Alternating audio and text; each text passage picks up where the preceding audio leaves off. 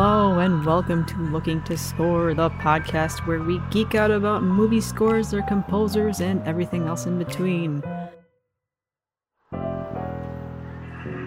I'm Brianne Brennan, and joining me as always is the creature from the Black Lagoon, Brett Blake. Hi. How are you? I'm fantastic. Are you ready for spooky season this year? I'm always ready. First of all, it's always spooky season in my heart. Oh. But then when the calendar actually rolls over, it becomes extra special. It explodes out of your heart like the Grinch. Or like an 3 alien times. chess person. Oh, even better. Even better. All right, so today we are bringing you Halloween Music, the sequel. Part 2. Yeah. I mean, last year we did deep cuts.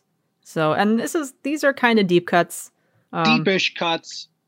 I mean, there's some pretty well-known composers, certainly on my list, two pretty big heavy hitters.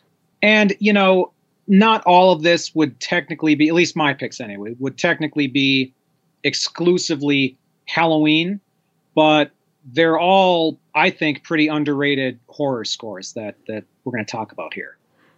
Yeah, for sure. And mine are a little more atmospheric from some well-known Halloween movies, but Yep. we're keeping with the fun here and bringing you some mood music for the season, I think. Definitely. So why don't you kick us off? All right, so the first one I wanted to touch on is Twilight Zone the movie, which was composed by Jerry Goldsmith in 1983. And I think this is a really fun score, partly because the movie is an anthology. So Goldsmith actually gets to basically compose 4 sort of mini scores in one, each of them with a pretty distinct personality. And the cue that you're going to hear is called A Face in the Window, and it's from the 4th and final segment. And it's definitely the most openly horror-infused. You'll hear Goldsmith using the violin to sort of suggest a devious kind of a threat, but it's also a little bit playful in a way, too.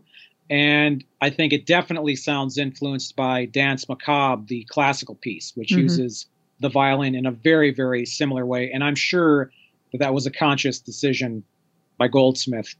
And as you listen to this, if you are a fan of Goldsmith, you will probably be able to tell that he took a bit from this score and redeveloped some of it for Gremlins the following year. It's not one-to-one. It's not like he ripped himself off, but you can sort of sense that there's a rhythmic sort of motif that probably got stuck in his head, and then he sort of pilfered that and redeveloped it for Gremlins. So let's listen to A Face in the Window from Twilight Zone the movie.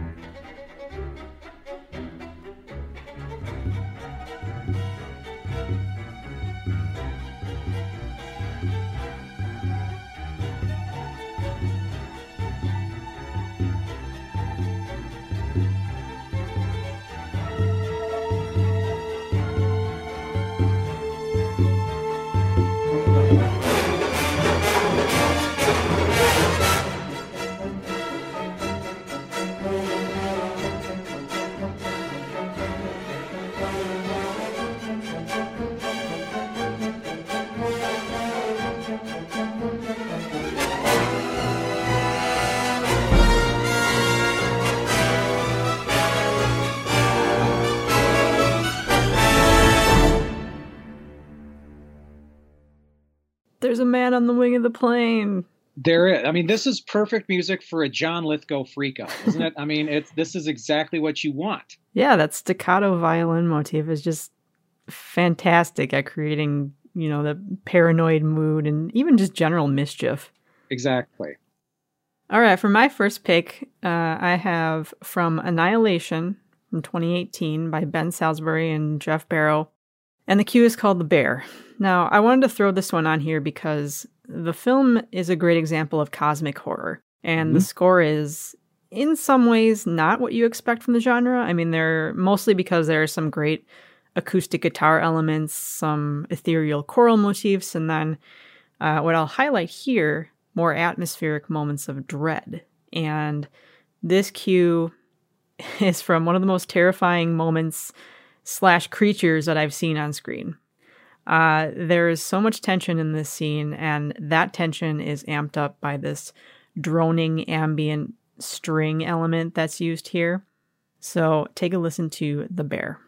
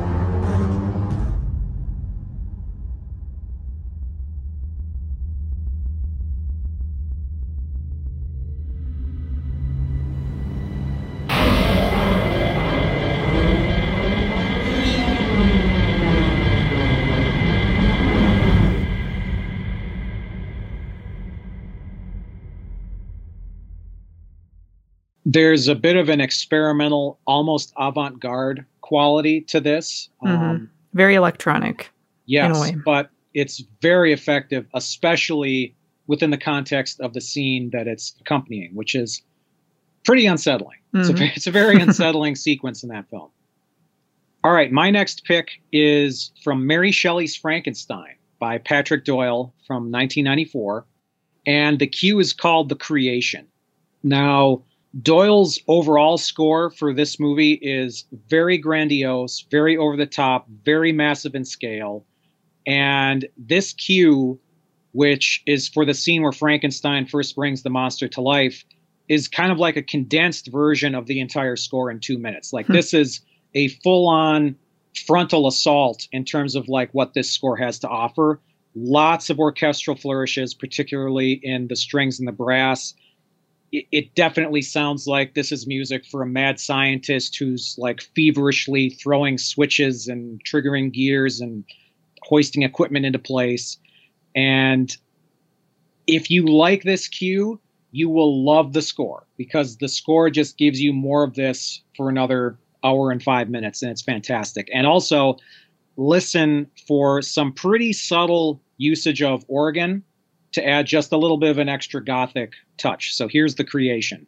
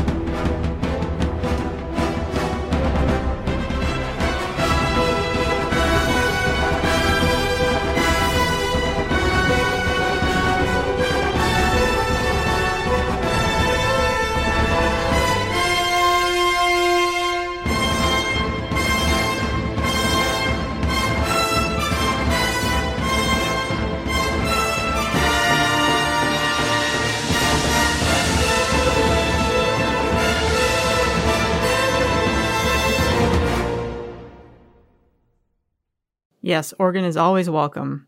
Yes. It feels like a wild carriage ride almost. And I almost get the feeling that Kenneth Branagh lets Patrick Doyle go nuts when scoring some of his movies, especially Absolutely. during this time. And it reminds me a little bit of Dead Again, where it just felt like, oh, I'm going to go balls to the walls and just give you my most crazy melodramatic score ever, even though it might not fit what's on screen. But I think it kind of does fit what's on screen. I forget if it was Roger Ebert's review, but somebody's review of the movie at the time said that the perfect word to describe the film is overheated. And I kind of agree, but I also really do kind of admire a lot about the movie, not to go off on a tangent about Mary Shelley's Frankenstein, but I think there are a lot of admirable impulses that are on display in that film. I think it's one of the very few Frankenstein adaptations that really gets both central characters correct, Victor Frankenstein and the monster. And I give it a lot of credit for that. And when you couple sort of Branagh's directorial style, which is very, again, overheated, you couple that with Patrick Doyle's score, I find it just a very entertaining film to experience. All right, now back to something that's not so much a deep cut, but a cue that I think highlights the playfulness or mischievousness of the Halloween season, and that is the main title from Hocus Pocus by John Debney. A movie that was once a cult favorite now has become gratingly mainstream. Regardless, I like this cue because not only does it represent pure nostalgia for me, it also kind of gets you into the spirit of the film right away, as should be the goal of your main title music. So here is the main title from Hocus Pocus.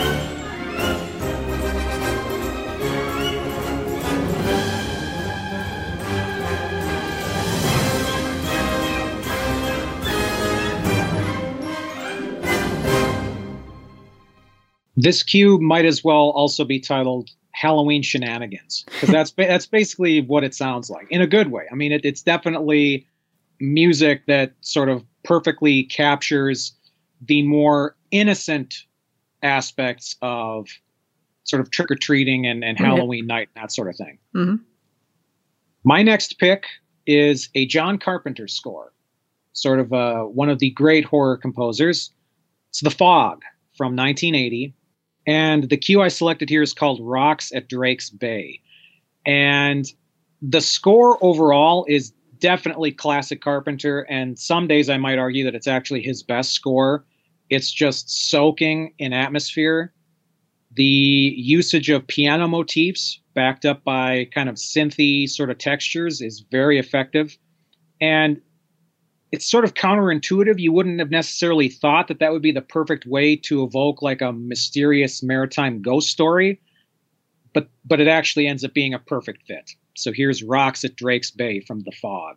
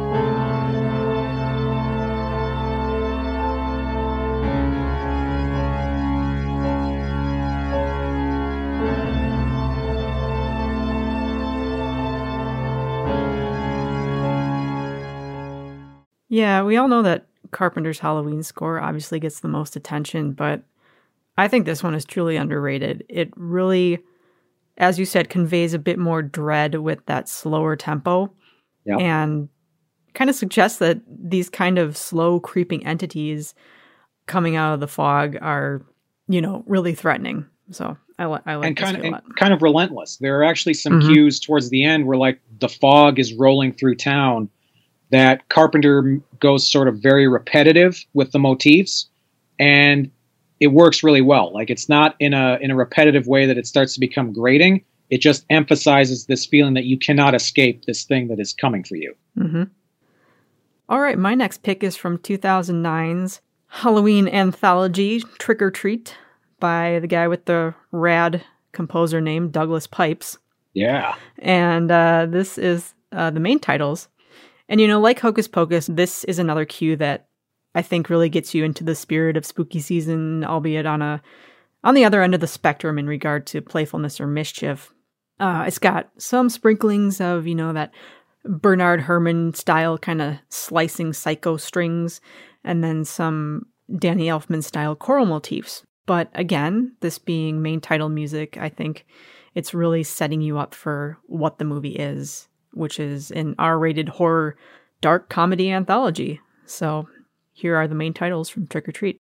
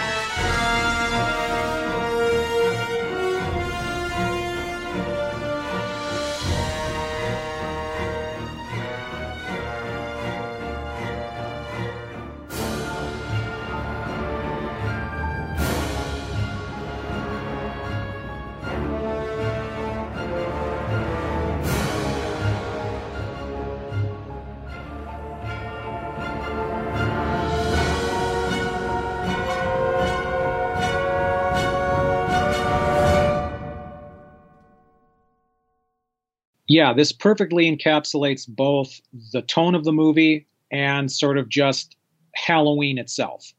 It's sort of the darker flip side of the coin to Hocus Pocus. The adults' version of Halloween? Yes. All right, my next pick is from The Witch by Mark Corvin from 2015. And this is a cue called Caleb's Seduction. Now, the score as a whole is not at all thematically based. It's much more interested in creating a chilling and atonal sort of texture, very eclectic instrumentation. Sometimes it can be grating to listen to, but I think it's generally pretty inventive stuff. And in this cue in particular, there's the usage of processed sounding strings that almost sound like vocalizations that to me is actually pretty frightening. And it definitely sounds like music that is appropriate for like occult or satanic goings on. So here's Caleb's Seduction.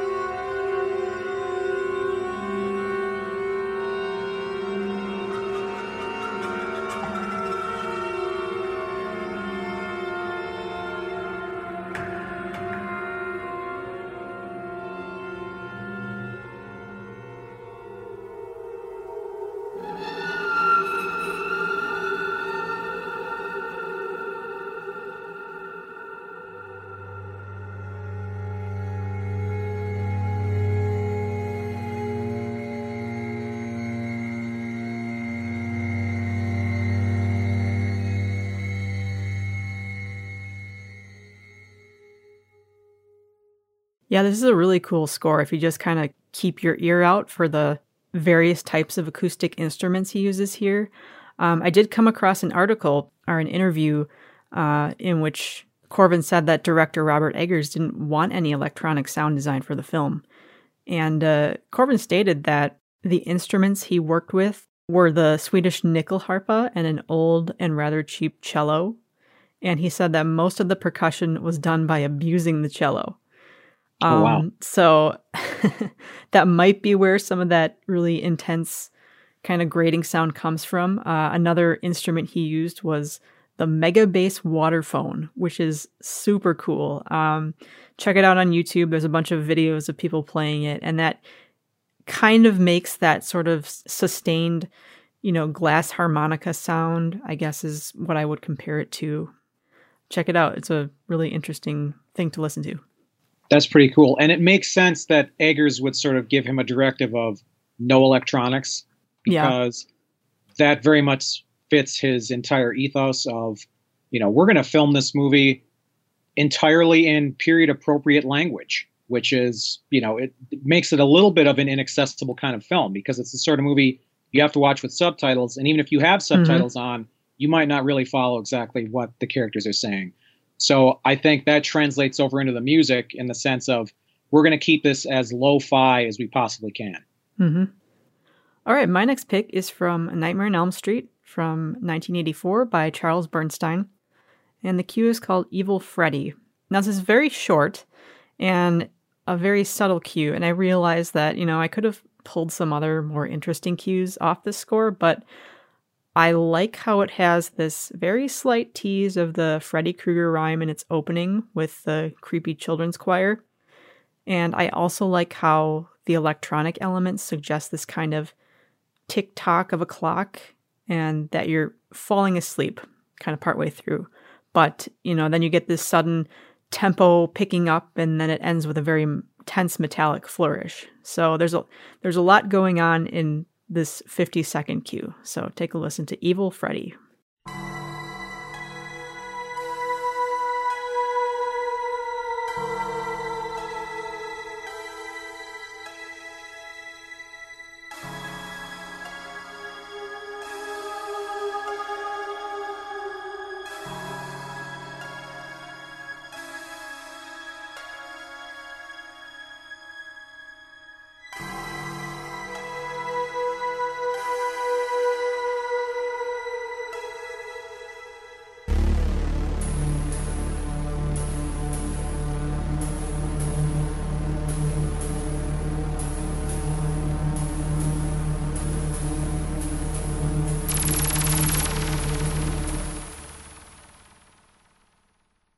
There's also a sort of a synthetic vocals type sound that I find very effective as well. It's like the souls of Freddy's victims or something are sort of coming through the music. This is a very cool little piece. Okay, my number 5 pick is from a composer some of you may have heard of. His name's John Williams. What? This guy. I mean, who is he? I don't know. Anyway, Dracula, 1979. To me, this entire score is criminally underrated. I think a case could be made. This is like top 10 John Williams material, this entire score. It's that good. It's right in the middle of his, incredible run of Star Wars and Close Encounters and Superman and Empire Strikes Back, Raiders of the Lost Ark. Like, this fits right in amongst them and belongs in that group. It's that good. And what you're going to hear, I've actually got 2 cues to talk about. One of them, the first one, is called Night Journeys. And this is one of the biggest and best presentations of the main Dracula theme in the whole score. It's gloriously lush, darkly romantic, sweeping, but also very menacing at the same time, which to me feels like perfect music for the character of Dracula, who can have, depending on how you're interpreting him, both seductive and frightening qualities. And in this cue, there's some particularly incredible swirling string writing. So pay attention to that as you listen to Night Journeys.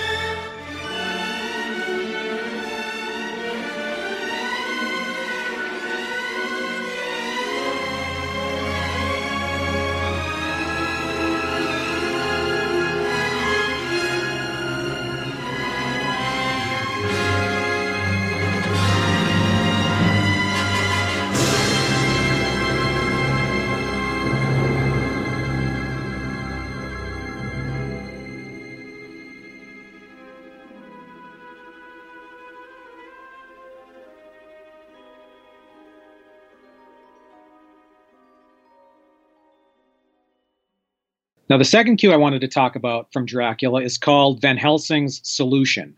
And this showcases what is Van Helsing's theme in the score. And it's used to underline sort of the moments where he is realizing that there's a vampire on the loose. And after that, then plotting what to do about it. It has this feeling of a macabre mystery to it. And it's a very simple motif that gets gradually more and more fleshed out as Williams develops it. And it almost turns into kind of an action theme by the end. So here's Van Helsing's Solution.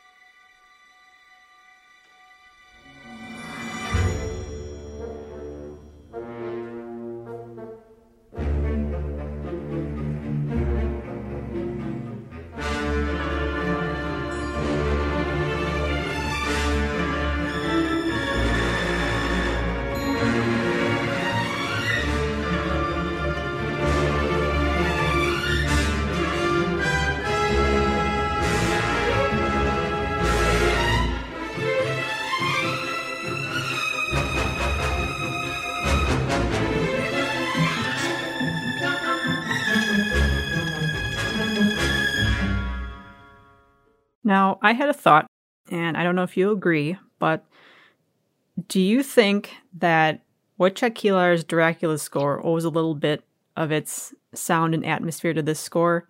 And the same thing with Danny Elfman's Wolfman score. I think they both lean heavily on that low string triplet 16th note motif that, kind of swirls around.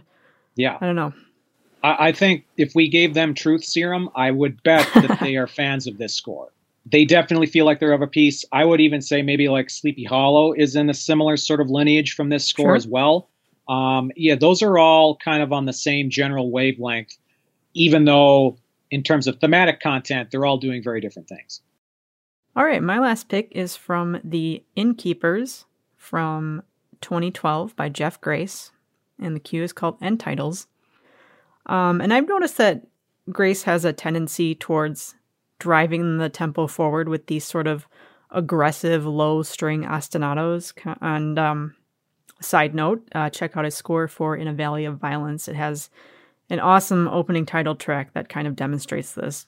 But the main string melody here kind of creates a sort of supernatural tone with what sound like slurred whole notes. So you kind of will hear that as they, slide into one another as the tempo, increases. So here are the end titles.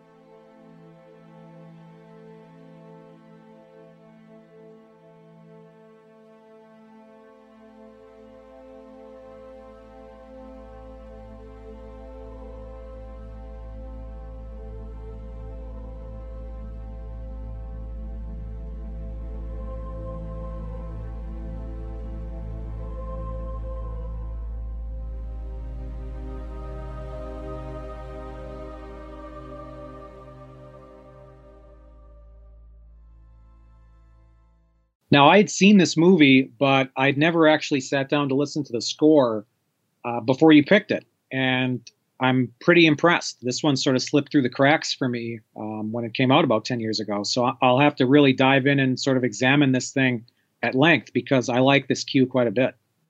Yeah, there's a lot of good atmospheric things to it. Definitely worth checking out again if you want to revisit it. Cool. But wait, there's more. Oh! We wanted to throw a couple bonus picks in here for the listeners, and I'll jump in here first.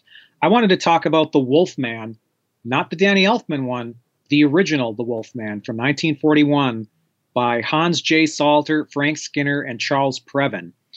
And what you're going to hear is the main title cue. And I just thought it would be kind of nice to highlight some music from that classic era of Universal monster movies, because it's such an important piece of not just horror film history, but horror film score history. And what you hear in this cue is very much the sound that a lot of the 1940s horror films from Universal have. And in fact, cues from this score would end up being repurposed in several other monster and horror movies from Universal in the few years after this. So let's take a quick listen to the main titles from The Wolfman, 1941.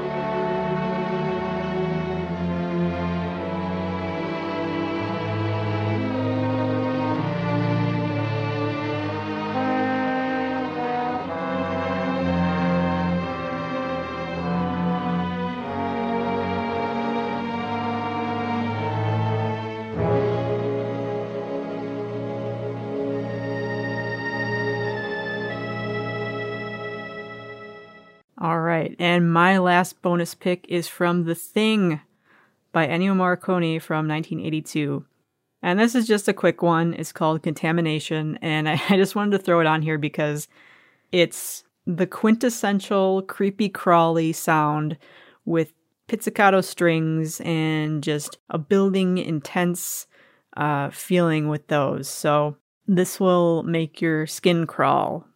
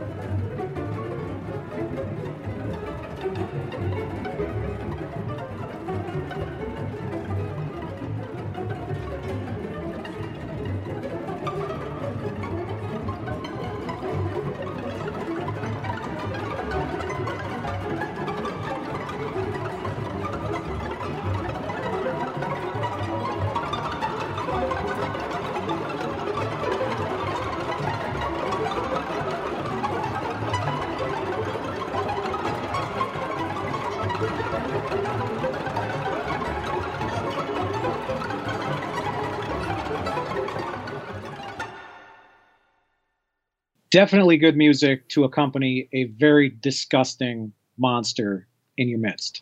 Mm-hmm. All right. We hope you conjure up some creepy monsters in your midst this Halloween season, take a listen to our companion playlists for this episode. You'll find them on Spotify, link in the description of the show. And thank you for listening. We hope you have a spooktacular Halloween. Until next time. Bye. Goodbye.